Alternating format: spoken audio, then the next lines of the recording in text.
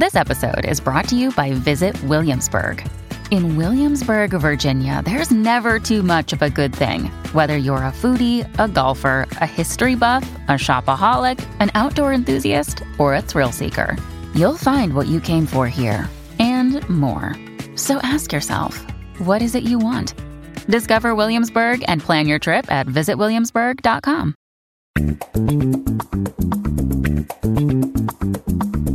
This is the Book Riot Podcast, a weekly news and talk show about what's new, cool, and worth talking about in the world of books and reading. This is episode 313. It's Michelle's lucky number. Recording on Friday, May 24th, 2019. Jeff O'Neill, here with Rebecca Schinsky, coming to you from BookRiot.com. It's the first summery Friday. You can feel it on the internet. You can feel it in publishing. I can feel it in my bones. I have questions about this lucky number thing. You just tossed that out.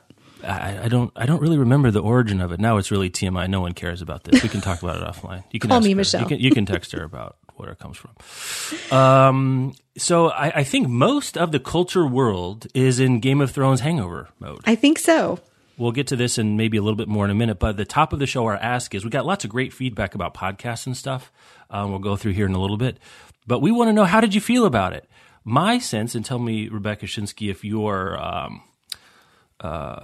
I don't know, like voyeuristic internet experience of people's reaction to it, is people didn't love this as how this went down. Is that the same vibe you were getting? Yeah, I think the general vibe that I picked up was meh. Like from meh to sort of angry about it, disappointed. I heard like one person told me, well, the whole last season was kind of a mess. And so like for what it was, the ending was fine, maybe kind of satisfying, but not like the thing that they wanted it to be. Yeah.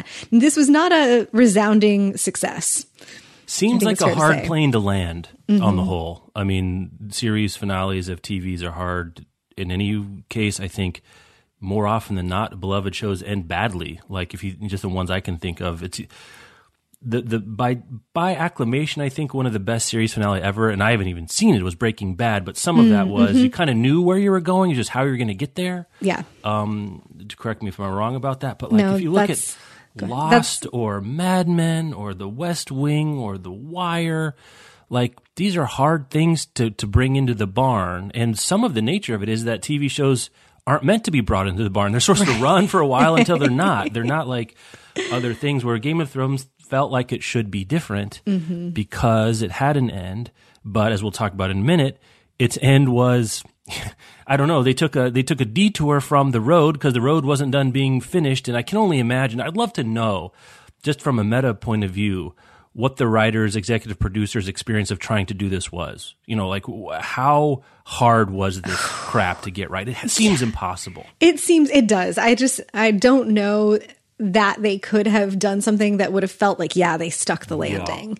Yeah. And because I think there's pluses and minuses to the fact that we don't know what the book version of the ending is going to be yet. So there's nothing you're trying to live up to. Like there's no established ending that you have to live up to, but also where are you supposed to go? Right. And we have seen interviews with George R.R. Martin recently where he's indicated like his ending is going to be different than what was in the TV show. We don't know how much consultation or not he had about how the TV show ends. Whether they were beholden to that consultation at all or not, was it just like, hey, George, what are your thoughts on this? Or, hey, George, tell us what to do. I think, the writers of the show had a lot of control. But yeah, my overall impression was people were not stoked about it. But maybe there's a little like liberation for the writers, and like nothing we can do is really going to make everybody happy. And if you're George R.R. Martin, I think this gets interesting because now he doesn't have a beloved show ending that he's like competing with in writing the book. There's been a lot of like, I think we've even talked about like which version of the ending is going to be canon, or like even which version of the whole story is going to be canon when you have places where the show outpaced the book. How are people going to decide? And at this point, I think it's probably just going to be like whichever one it ends up being more well received overall. And so in that respect, he doesn't have a super high bar to clear in how he ends it, I don't think. That's an amazing point. I think what a disaster it would be for Martin if this last season was like if the headlines we're reading on Vulture are like is Game of Thrones the best series finale of all time kind of stuff. If Game of Thrones just starts amazing and people are just like over the moon, I mean, good Lord, that would be tough. But this sort of,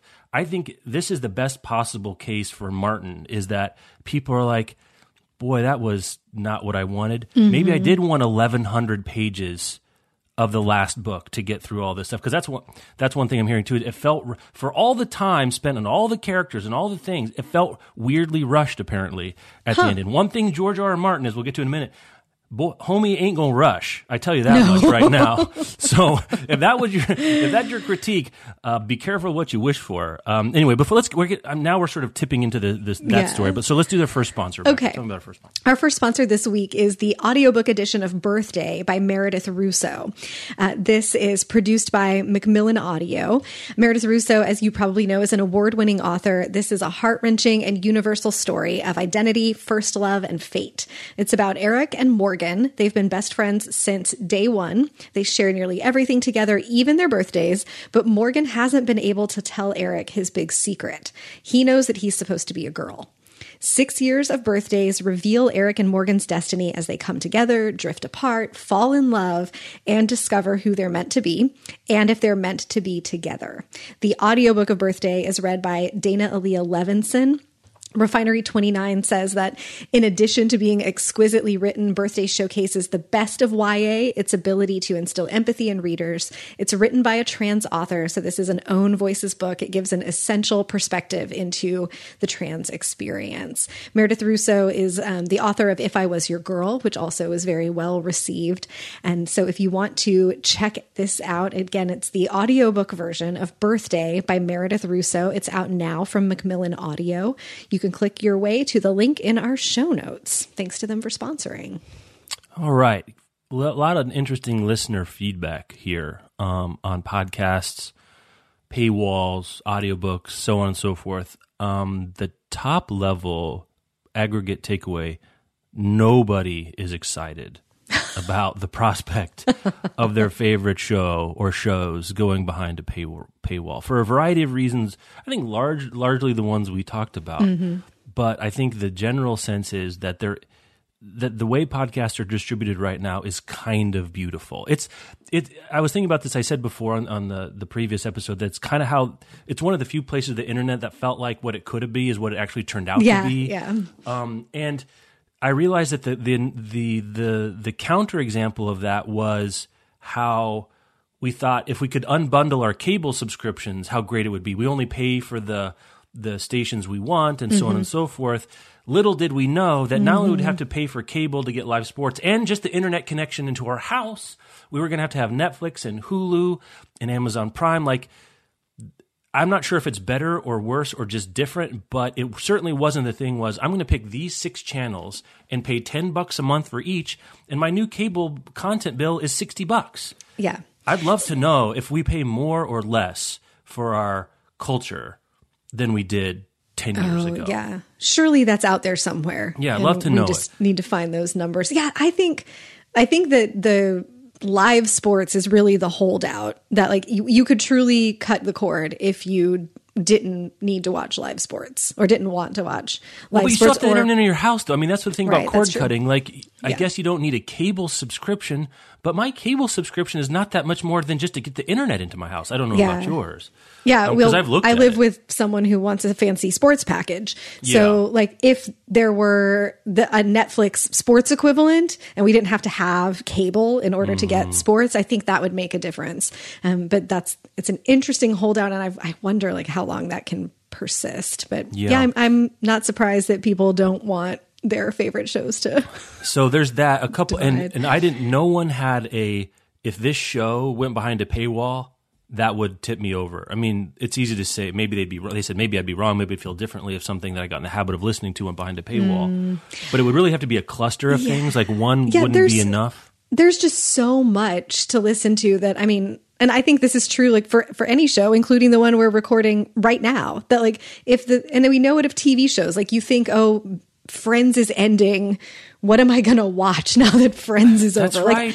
Like, I remember having that feeling, and I missed Friends for I don't know, a week. And then, and then there was other TV that came in. I had that same experience with, Parks and Rec ending and Breaking Bad and not Game of Thrones, Veep and Mad Men and all these shows that I've loved, but they go away and new things come in to fill their space. And I just think that there's so much content that I don't think anything really exists that is so special that the absence of it would be felt in an enduring enough way to be yes, it's worth it for just this one thing to go find it behind the paywall. Nothing we do is that magic.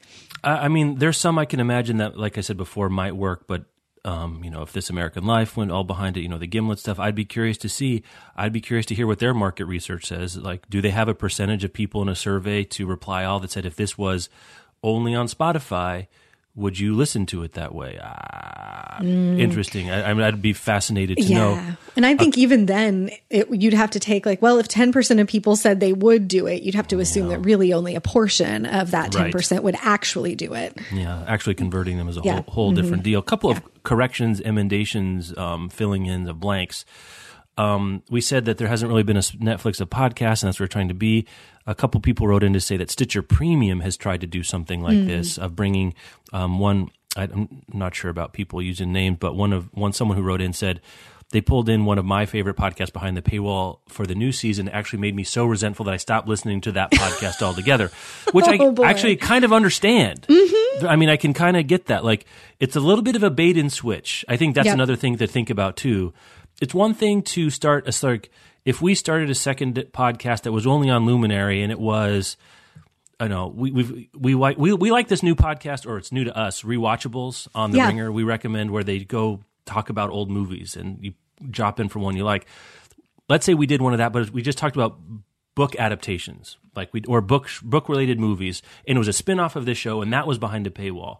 That might work, or at least it wouldn't piss off your audience. You want a little bit more. You want something in addition. You want the premium. You want premium, deluxe, ultra, business class, elite, diamond. That kind of a situation that people could get behind. But I think people following you when you've had it for free, you've developed a relationship, it's part of your cultural consumption pattern to say, this thing that's been free, now you got to pay, and you got to sign up for this thing, and it's ongoing. I think people hate that. I think that bait and switch part is really critical to the reception of it. We had these discussions 8 years ago about the launch of Book Riot. Before Book Riot started, we didn't necessarily have we weren't sure there'd be ads on the first day, but it was there's going to be ads. This website is going to be supported by ads. When we developed the podcast, it was going to be supported by ads. Our newsletters were going to have sponsors in them. And so we needed those things to be in place from day one, or we thought it's better to have those things in place from day one. People who interact with anything you make are used to the presence of advertising, and that just feels better than, I was used to seeing this thing with no ads on it. I was used to listening to this show with no ads on it, or to accessing it for free, and now all of a sudden I have to pay for a thing I'm used to getting for free. It's that switch of I used to get this for free and now I don't, or I used to get this without ads on it and now I don't, that I think people really don't like. And I understand, as a user of stuff, I don't like that experience. I would rather know upfront, do you need my money for a thing? And then I can decide if it's worth it. Once you get attached, and it does feel, that you've agreed to the deal, right? I've agreed to the deal that I listen to some ads for most podcasts, and I get the content for free, and I can listen to on demand and all other things that are great about it. So there's that. Another thing that Spotify apparently does have some audiobooks. I did not know this. I'll put a link in the show notes. I didn't either. They've merged. They used to have a category specifically for audiobooks. Now it's under the category Word.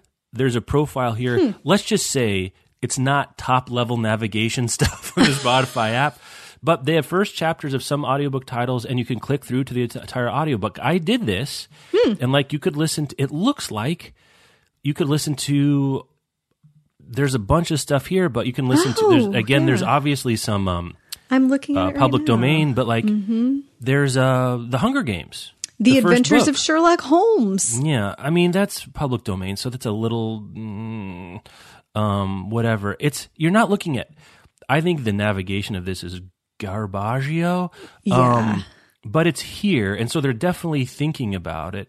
They're not using the book metaphor at all, where you're looking at covers of books. it's all categories, and then you're going into, and it looks like a playlist, which each chapter is a track of a song. It's like our mental models of how we listen to audiobooks for audiobooks listeners. This is not. I just clicked into there is a playlist called audiobooks, and it's like The Invisible Man, Part 1, The Invisible Man, Part 2. Bartleby the Scrivener, read by Laurence Olivier. Right. The Secret Garden is 4 parts. The Great Gatsby is 4 parts. Yeah, what an interesting, and by interesting, I mean inscrutable decision. I mean, they have some business agreements. These aren't all, like, I'm looking at an Elton John biography by David Buckley. Okay, this is clearly not public domain. But I also can't learn any more information about it. When did it come out? It's the length is 318 songs, because each chapter is... Or like there's a playlist here of women's lit, and it's classic short stories. Okay, so that makes a little bit more sense, because each track is a different classic short story. But also mixed in with this is like a playlist of guided meditations, a playlist of scary stories, playlist where you learn foreign languages. There's Italian, French, and Chinese. There's one of love poems. There's one of Jane Austen. There's one of science fiction. Like, why isn't each album an audiobook with just the tracks that belong to that particular book? Presumably there's a reason, but I don't know it. Some of this stuff is a little... I don't know. Like, I'm looking at the audiobooks for children's, and one of them is "Oh Captain, My Captain" by Walt Whitman. Like, oh boy, I'm not sure that's. I don't think so. That's a little rough. A little. I don't know what age the assassination of a president written by in free verse is all right. I mean, this assumes that the children know that's what that poem is about. Yeah. So, I mean, there's a Lois Lowry title, but this is. Interesting. There's a playlist of Christmas stories. At best, an afterthought. Yeah, I can see. But it's there. It's there. Probably this playlist of Christmas stories is the most, I don't know, not useful. It's the one I'm most likely to click if I had kids around and I was like, listen to this recording of The Night Before Christmas. Is the Child's Christmas in Wales in there? Do you happen to see? Because that's a stone cold classic. Where was it? There's a... readings from Dylan Thomas. Anyway, that's it. Dylan Thomas. That's probably it. It is one of the tracks I think it's one of the tracks in the Dylan Thomas playlist. There's an interesting one. They have a playlist of audiobooks for running, but I don't know. Well, anyway, it's there. They're thinking about it. Here's the thing. Here's the question for you. Is it better that that's how it's deployed, or if it weren't deployed at all? Which would give you more confidence in Spotify's interest and ability to make audiobooks viable on?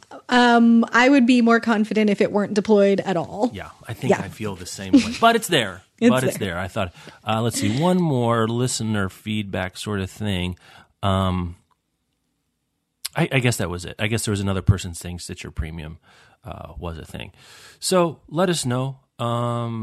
If that finds interesting, go look at Spotify, see whatever you think of it. I don't think you're going to be completely thrilled, but if you're already using Spotify and you're interested in, I guess especially it looks like it'd be good for public domain works. At least it's there. It seems like if you're, poking around and there's like, you have some space to fill where it's like, maybe I'll listen to a poem now, or like I'm on a road trip and maybe I'll listen to a children's story or something. Like, you could use Spotify to fill that space, but it doesn't meet the way that we typically consume audiobooks of like, I want this title, let me shop for that title. Right. Right. It's not at all title oriented, not by any stretch of the imagination, which Spotify itself is not. If the metaphor is the title for books, the equivalent metaphor is albums. And Spotify has completely deprecated the idea of an album. Like, I like to listen to albums. Me too. And it's hard to find what's a full album and what's a new release that's a single track. And you go to an artist and you really have to dive down to see all discography and blah, blah, blah to get to the album level. So I can see how mapping that model of people want to listen to songs. The song is the atomic unit of music, whereas a book is the atomic unit of books, which now feels like a tautology, but is not clear from their UI that they understand. I think that's a really great point, is that you can take a song off an album and just listen to the song, and unless the album is doing something really conceptual, you get the entire point of the song by itself. It doesn't have to be placed in context, but just a random chapter taken out of context from a book that it does not stand. They are not analogous. No, not analogous at all. All right, so that's the feedback. Thank you guys so much for listening in. Let's go back to George of the RRs, of the Martins. Is this George feeling left out? Tell me, Rebecca. Tell me what this is. I don't know. Why do this? Why, George? Why? He has set himself a deadline for the penultimate Game of Thrones book, The Winds of Winter, not even the final one, to finish it by August of 2020. And he has said if he hasn't finished it by then his fans should imprison him in a small cabin until it is done.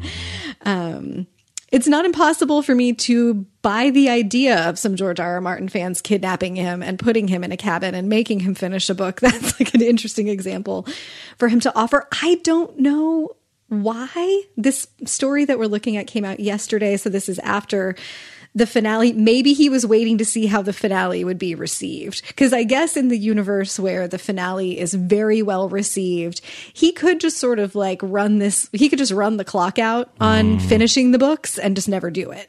If it's like, well, I'm never going to be able to compete. You know what? They did exactly what I was going to do. Peace. Yep. Or just like, I'm still working, because if we're used to anything in the world of books, we're used to George R.R. Martin delaying his deadlines. I know, death taxes and not getting a new George R.R. Martin book. I mean, it's sort of... And he's had deadlines before. I just don't know. And he's inviting the thing that you and I have sort of come around to saying chill out about. He's like, he says, if he has not finished the novel by August 2020, so I guess March isn't, or August 2020.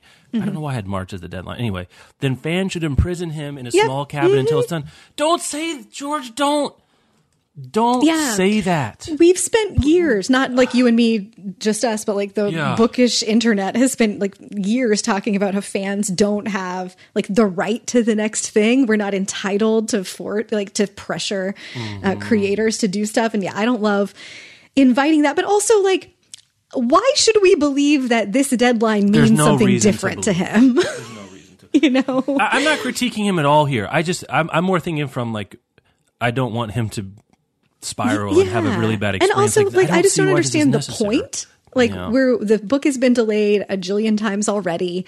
No one is currently sitting around with a red circle around a particular day when that book is supposed to come out, waiting for it. Like, just let people continue to wait until it's done, and then make a big announcement that you've turned in the manuscript and a publication date has been set and the pre-orders are live, and let the internet rejoice. Like, I just don't understand, especially like, I don't know. Hope springs eternal. People do the same things over and over, expecting different results. Like, who knows what's going on here? But like, I want to know what's going on in his mind, that he's like, sure, he can meet this deadline when he's had to delay other ones repeatedly. It's confusing. It would be one thing if he said the publication date is X. Right. Yeah. Like that, the book is done. Here it comes. But it feels to me a little bit, he's feeling like he's a wallflower at the party, at his own birthday party at the end of Game of Thrones, and this is a thing he can do. And maybe like, oh, you didn't like the finale to the TV show, but don't worry, I'm coming back soon. Don't forget about me. Yeah. Yeah. He said, I don't know. It is interesting. He said, I'm working in a very different medium than the show. Don't forget that they had 6 hours for this final season.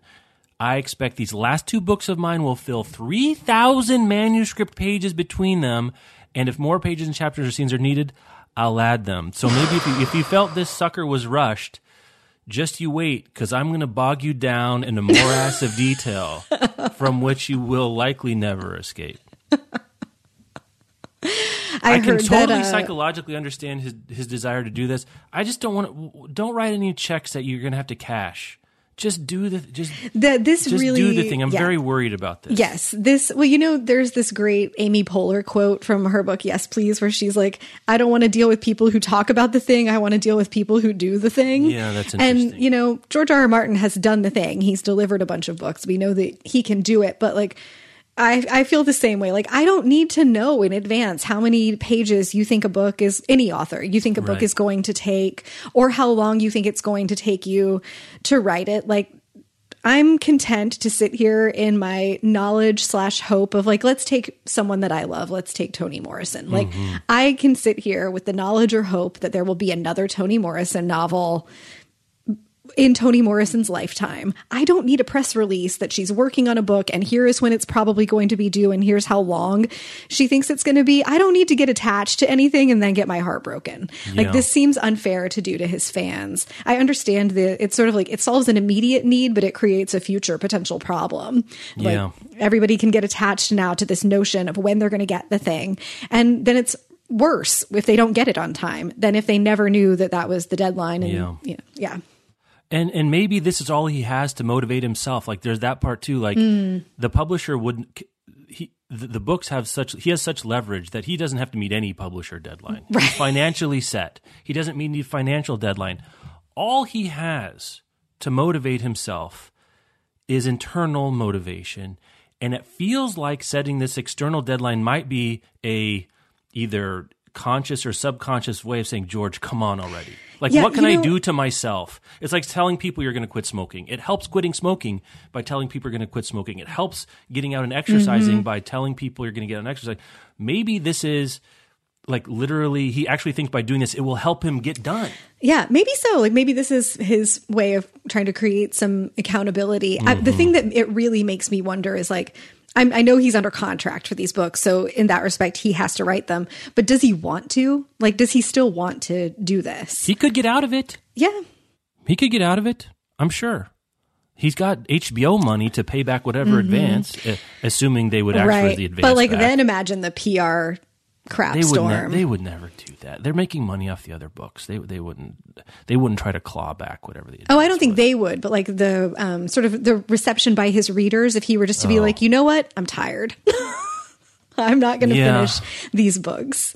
I think that would be such a loss of face that if he's having some hesitation, and now we're just purely in the land of speculation, but like if he's burned out, which this is a lot of words to have written. Dude might be burned out. I can imagine really not feeling like he's in a place where he could just acknowledge that and be like, I'm burned out. I'm done. The books are like the books are ending where they are. We're going to let the show stand on its own. Sorry. Like, I just think the outcry from readers to that would not be worth it. I don't think he has that in him. Like, he wants, whatever's going on with this is not about like straight up fatigue. It might be about some other kind of fatigue or anxiety or something else, or just maybe he's writing 3,000 pages and it takes a while. I mean, that's 10 300-page novels. I mean, because that's how math works. But like, you wouldn't expect, even someone who publishes a lot to write 10 books in 7 years. So maybe that kind of reframing would be helpful. He'd be like, you know what? I'm writing these, and this is 1,500 this is going to be 1,500 pages for this first book. Think of it as writing 5 books. 7 years ain't so bad for that. No, I'm serious. Like, reframe I'm it. Like, agreeing. Yeah. I was also sitting here thinking, get it when you go and get it, but it's going to be long and it takes a long time. What if he just did them as 10 300-page novels? Oh, part 1, part 2, part 3, part 4, part 5 sort of thing? Yeah. I could certainly understand that. It would be weird, I guess, but is it weirder than this situation? Probably not. Yeah, when this is the water, you're already swimming in. Yeah, that's right. Out of the frying pan into a series of slightly smaller fires, I guess, would be interesting. Anyway, so there we go. Good I'm not luck sure to what you, else George. I want it to work out well for him and the fans and everyone else. This just makes me nervous of like, this is like George R. R. Martin announces future letdown is my Onion headline for this. All right. Oh, I'm wishing that I didn't think that was true. Yeah, that's the worst. That's the worst case and most likely case based on past performance with these sorts of things. Anyway, good Godspeed, George. I'm pulling for you. I really am. I've never read a word of any of it. I'm now more invested in the meta story than the story itself. All right, this is your follow-up. I don't know what this, I mean, I know what it is, but I don't know what you got here. Oh, yeah, not a lot of details here. I think on a show a couple weeks ago when I was out, you and Jen talked about Baker and Taylor was ending their wholesale business, distributing directly to independent bookstores. And that's been a shakeup for indies about where are their books going to come from. In addition to, like, they have Ingram still distributing, and a lot of independent bookstores work directly with publishers anyway. So just by way of quick follow-up, there have been a few pieces from Publishers Weekly noting that some publishers are now making special deals and special arrangements available for indies for direct purchasing in order to sort of smooth this out, keep the trains running on time, keep books in bookstores, especially like it's May and indie bookstores are now placing their orders for what they're going to have in stock during the holiday season. So that really matters. Scholastic is instituting a Holiday Express ship program that starts on June 1st. They're doing some special backlist stock offers as well. And HMH Books has set an indie plan. HMH Books and Media has set an indie plan that includes expedited account setup for accounts that were working with Baker and Taylor. They get a special offer on their first order. There's a waived minimum order quantity, free outbound shipping, and some other things. And those are offered until October 1st. So they're hoping to do sort of a short-term thing at HMH, it looks like, to convert some indies to work directly with them. And I'm sure there's some stuff going on with some of the other publishers as well, but those are just the two pieces that I've seen a follow up there. It sounds like the day that the news dropped about Baker and Taylor doing this, it was a big sort of like, you know, clutching the chest, like how are we going to navigate this? I think it was pretty complex for a lot of indie stores, but publishers getting involved to try to make it easier so that everybody can keep selling books. Seems like it's not going to be like a sky is falling big deal that it seemed like it might be initially. Yeah, I was in New York for some meetings with publishers, and this came up a couple of times. I was just asking how they were dealing with it. And they're kind of holding their breath a little bit because, you know, they do some of their own, as you say, but also there's the specter of like what they're really worried about is like Ingram is now the biggest book distributor that's not named Amazon. So they need that to be healthy. So publishers, but also they need it to not put all their chips on the table with, it's just very complicated. It feels unstable in that regard. Ingram is in a wonderful negotiating position with publishers and independent bookstores and other bookstores and other places. It's not just bookstores that get books through Ingram, I should say, too. But on the other hand, Ingram has to be mindful of, it feels like everyone's competing with everyone right here. I guess that's the part I came around with is like, there's no natural ongoing alliances except that a couple of people, like the bookstores need Ingram not to play dirty and the publishers need Ingram not to play dirty because they're all kind of in it together against the big green A. Yeah, and I was going to say, but I was to that point. We know that publishers feel like they can only offer independent bookstores certain deals that are good up to a certain point, because if they offer them something that's like sweeter than what the publisher offers Amazon gets mad and magically your buy buttons disappear. And the reverse is true as well, that the publishers are concerned about if they seem to be favoring their relationships with Amazon, what happens in their relationships with the independent bookstores. It's all very tricky. Yeah. I don't know. Sometimes I ask my question this: Is this the kind of thing that happens when things are stabilizing or destabilizing? And I think the answer here is this is the kind of things that happens when things are destabilizing. But yeah, I think so. I've been thinking more about like how much. I mean, this is kind of an insider. This is a little more inside baseball story than we tend to do on this show, and so I've been wondering also like, is this going to affect readers? People in publishing are interested in this. It's a big deal because there were only two big distributors and now there's only one, with Ingram being left. And so like the questions that it raises for, I guess, what could happen with readers is if Ingram changes the terms with your favorite independent bookstore and they don't get as good of discounts, then your independent bookstore's margins get even thinner, and they're working on pretty thin ones to begin with. And so that's a potential sort of reader facing outcome or consequence of some of this. So I've been thinking about that. It doesn't sound to me like there's any reason there's no like the alarm bells aren't ringing yet. Ingram hasn't done anything yet that would indicate they're going to like really try to take advantage of this. Presumably they also are aware of the situation that independent bookstores are in and what the margins look like and how far they could push or not. Yeah. But I would think at some point we'll see something that affects indies that then has a trickle down to affecting the customer. But that's what I'm keeping an eye on. The margins are so thin. That reminds me real quick, just in terms of the grand landscape of Amazon's entree onto the world and increasing and now dominance, I would say. Yeah. I saw this week that this is the 10-year anniversary of Amazon Publishing existing. Oh, wow. Amazon publishing its own books, which it's kind of a nice moment to look at that because, when that was announced and in the years since, the idea was like, oh my gosh, they're such a big distributor. If they just sort of verticalize, right, become every part of the chain, look what they can do. And they had the list of Amazon provided Publishers Weekly. I think I don't have it in front of me. Maybe I'll try to find a link to put in the show notes of the 10 best-selling Amazon titles since of the first 10 years. And there's nothing really that you could call a mainstream hit. Like the number one is Beneath the Scarlet Sky, which I've seen. They've done some advertising with us, I should say.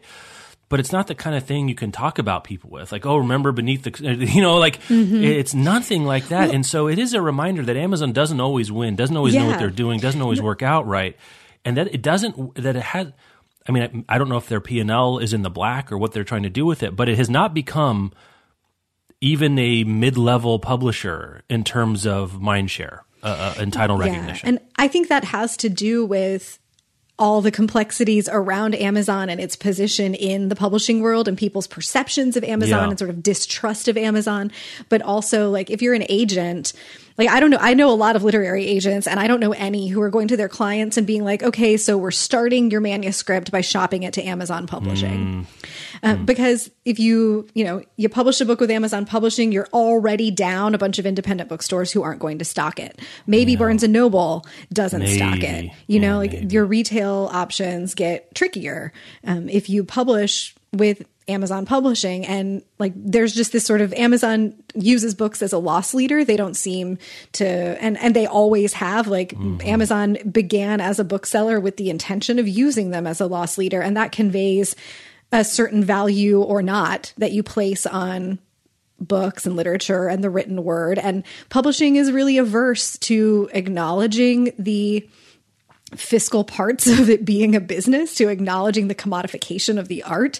And there's, folks in most traditional publishers. And I know folks at Amazon Publishing who love books. Like they are book people. That's right. It's not that they don't care about books and they're just in the books for the money. Like nobody is just in the books for the money.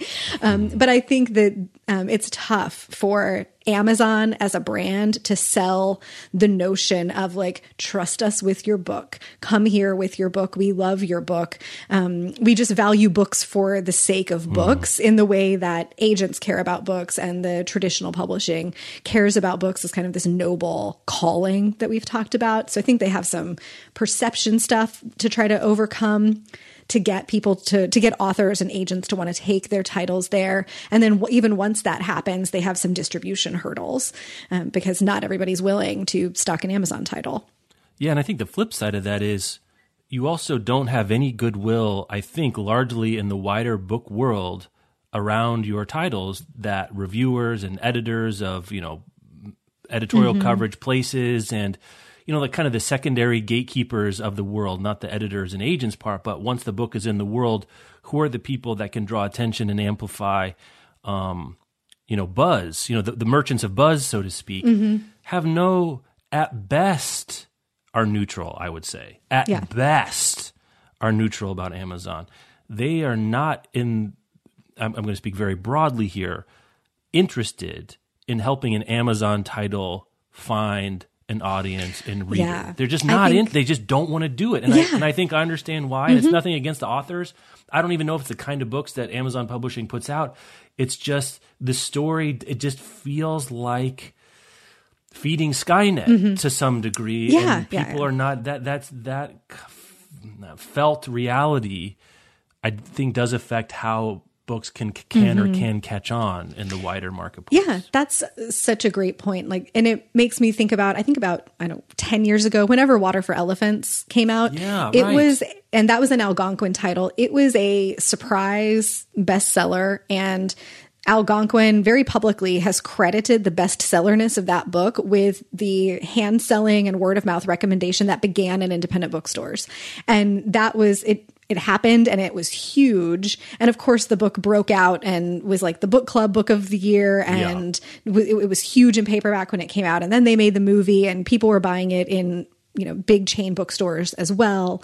But it started in independent bookstores. Algonquin credits independent bookstores with that. And they were able to go back a year or two later with another title. I wish I could remember which one it was now. It was in my, early in my blogging life. I remember this story. And they were able to go back to the indie bookstores and be like, we think that this title has the potential to do the same thing that Water for Elephants did if y'all get behind it. And it didn't go as big, but in my memory, it went bigger than it probably would have if independent bookstores had not rallied around it and made the effort to hand sell it and get it out there.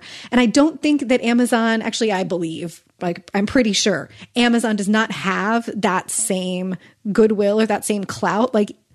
Even if a book did really well, Amazon doesn't have, as you're saying, a connection to a community of people who are motivated to help Amazon continue to be successful in the way that, in this case, it was independent booksellers. But other titles have been sort of credited to bloggers, like that book blogging made a certain book go big. Those bloggers, as we both were, had connections and desire to help support a publisher, to help an author that we cared about really break out. And there's nobody sitting around being like, Amazon needs my help. No. And, again, I will find a link to put in the show notes, but the genres are mostly mystery, thriller kind of things, which tend to do better in digital, and it doesn't, it tends to do better mass market types of things. It's not a mid-list literary fiction title. Yeah. Those are the, no shade on Water for Elephants or anything like that. That's what that book was initially, and then it became a breakthrough commercial hit. But there are limits to brute forcing through marketing and algorithms and recommendations and things on Amazon for its own titles. There still seems to be a limit. It's not just a machine where they can crank out hit after hit that become part of the cultural consciousness. Hasn't worked that way. And interestingly, I think, between Transparent, Man in the High Castle, much more success on the video side of having things that people have heard of. Maybe they're just higher profile in general. People watch more video than they read books. But the Amazon Prime side of the story and video seems to be much more successful if mindshare is the rubric by which we're judging it. Let me do another sponsor here before we get to, we spent more time than I thought talking about some of these, not surprisingly, I should say, Metascale things. This sponsor is The Guest Book by Sarah Blake. A lifetime of secrets, a history untold. No, it's a simple word uttered on a summer porch in 1936, and it will haunt Kitty Milton for the rest of her life, and its consequences will ripple through the Milton family for generations. Moving through 3 generations and back and forth in time, The Guest Book asks how we can remember and what we choose to forget, and tells the story of a family and country that buries its past in quiet until the present calls forth a reckoning. This is from Sarah Blake. It's on sale May 7th, so it's been out, and it's a great summer read. Sarah Blake also wrote The Postmistress, if you read that. But this is The Guest Book, 3 generations haunted by a dark family secret. That's The Guest Book by Sarah Blake. Go check it out. Thanks to them for sponsoring the show. Speaking of things that didn't ever turn into things, but are still around. Oh, that's just such a gentle and also harsh burn. There is a new version of a Nook. Can you believe it? A Nook Glow Light Plus. There's a new version, and it got covered on TechCrunch and The Verge and stuff. I guess they're looking for content or whatever. But looking for content. Or whatever. I wasn't sure we'd ever get a new Nook. It sounds like it's a pretty good device. Some people really like their Nook in addition to just it not being Amazon. So the new version, it's bigger, 7.8-inch screen. It's svelter. It's a little bit, it had been bulky apparently in the past. I haven't held a Nook in my hand in a long time. Really, I'm all iPad right now for my digital reading, I should say. iPad Pro, the new ones are great, especially if you like comics. It's $199, 8 gigabytes of built-in storage, also waterproof. I don't know. Is this anything? Is this something or nothing? I don't know what to make of this. I'm a little befuddled. Yeah, I think when you're asking that question, you already know the answer. That's probably true. That's probably true. But they're making new ones. I don't know. This is one I'm curious. I know when we've talked about Nook in the past that we've heard from listeners who have loved their Nook e-readers. Like, are you excited that there's another one? Will you now make your next e-reader purchase a Nook instead of something else? I have to say, I am surprised by the persistence of just the dedicated e-reader, like the devotion that people have to it, that it keeps them alive. Because I'm also an iPad reader, and I have been for years. And as much as I loved the idea of if I just have a device that's an e-reader and I can't also like go check Instagram on it, I'll be less distracted or whatever. And I'll just read books on the thing. But then in my mobile life, I wanted something that I could like watch Netflix on when I was traveling, and that's a thing that an iPad is great for. And I'm not going to pack an iPad and a separate e-reader when I'm going to do a thing. Maybe my use case, like my set of needs and I do travel a lot, like maybe my use case is different, but I'm really surprised that e-readers that are only e-readers continue to like actually stand alone. Yeah, I think if you are largely, maybe even exclusively an ebook reader, and you are connected to one buying platform, it makes sense. Like if you're really all in on an ecosystem, like if you read largely ebooks from Amazon, a Kindle's great. You buy them right there; they're all there. It's easy to stick around. But like you, the iPad has gotten good enough, and I use an iPad Pro, the 2018 model, the smaller one. I don't remember the dimensions. And that sucker is light. It has really good battery life. It can do some other things when I'm not just reading a book. I can do Audible and my podcasts and my Libby's. My reading life is too diverse digitally even to have an e-reader that even though it's lighter and has better battery life, but you know what? The iPad screens are high res now and they're backlit. I don't need a lamp in the middle of, I can read it next to Michelle when it's night and I don't have to turn my lamp on. I don't have to worry about, if I'm traveling or somewhere else, where am I going to sit down and get back, a lamp on for this thing. Now these glow light ones have back readers too, but it's become the thing where it doesn't quite do enough. There's no part of it that's really that much better than my iPad that I would ever choose it. Like what is better? Battery life? It's lighter? I guess that's it. Yeah. I'm making a confused face. Yeah. So if you are if you have an e-reader, a dedicated e-reader, a Kindle, a Nook, a Kobo, I'm not even sure what else you would have at this point, and you tell us about it and why you don't use an iPad, because also the prices come down of iPads too. I think that was another thing initially too, but like you can get a pretty good standard 9.7-inch iPad for $329, and this Nook Glow Light Plus is a lot cheaper at $199. But that additional $129 is a lot of machine, for relatively speaking. So I'd be curious to hear what people are interested in. Let's do one more story. You want to do Hero of the Week? What do you want to do? I think we have to talk about Bill. All right. We got to talk. Right. Okay. All right. So it's like the second most wonderful time of the year, I guess, because there's another Bill Gates recommended reading video. Incredible. It is not him driving through a possibly fake Christmas tree lot looking at giant versions of books, but it is an animated acid trip. It's unbelievable. It's weird. I'm starting to be excited about these reading lists, not because of what's on them, but just because of like, how is Bill Gates going to package his next reading list?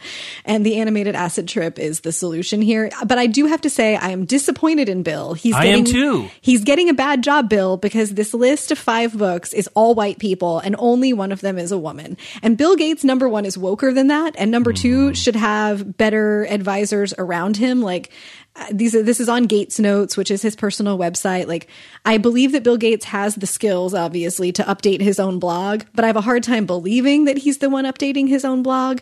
So like, I'm going to assume that he put this list together and somebody was responsible for getting this list out in the world. And that person also failed to be like, hey, Bill, why all the white people? It's also not that interesting. The Christmas list was pretty interesting. Yeah, that's true. So we can separate maybe the medium from the message a little bit. Mm-hmm. But the medium it's animated, and the way the book covers sort of explode and reassemble back into the background is phenomenal. Mm-hmm. Like whoever's doing these should do book trailers for publishers. Like this is way more interesting than any book trailer I've ever seen. There's some real production value to these. And look, there's 171,000 views on YouTube, which this is a huge loss. And there's no ads or anything. Like the questions are even more intense about how much does it cost? Why are we doing this? The simplest answer maybe is the right one. He just likes doing it. He just likes it. And also like 171,000 views is 170,000 more views than most book trailers get. No, that's right. It is wild. It's bananas. So go check that out and give us some recs for Bill. What do you think Bill should be reading? I'd love to know. Though I do want to read this Jared Diamond. The new Jared Diamond Called Up People, but that's a second thing. Amazing to see how much it would be. Also, if you watch this video, you know anything about video production and can ballpark, tell us how much it cost. I mean, I know computer animation has gotten a lot less expensive than it once was. Are we talking $5,000, 10? You could tell me any number between $5,000 and $100,000, and maybe more. Mm-hmm. It's only a couple minutes long. And I would believe you. I just don't know enough about what animation actually costs. But I love that he does these. I love the production values. I wish the thing that was in the highly produced video I was a little more excited about. But there's our note. There's our if we were the execs in the Bill Gates production meetings, which certainly happened for a video like this, by the way. It did. You know that multiple people signed off on this thing. What we need is the Obama-Gates team up, Voltron style, where we get Obama's picks with Gates's production value. Yes. We got to get those Obama reading lists off of Facebook. Off of plain text and Facebook, which are fine, but we've got a fully operational bespoke vanity production house for Gates just sitting there. Certainly we could use that to wider appeal. Anyway, that's our show this week. As always, you can find links to all the stuff we talked about, most of it, at bookriot.com/listen. Email us, podcast@bookriot.com. We want to know, do you use a dedicated e-reader? And why?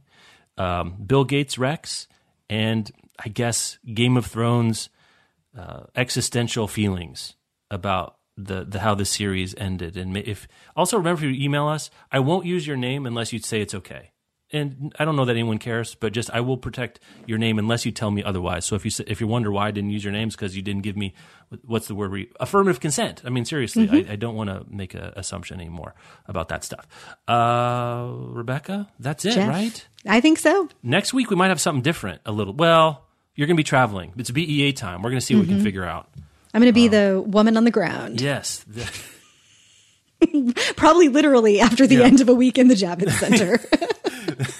A woman who literally cannot stand up. This podcast is coming from the floor of my hotel room. All right, guys. Have a happy Memorial Day weekend. I hope you do something fun out there. We'll talk to you later. Have a good one. Bye.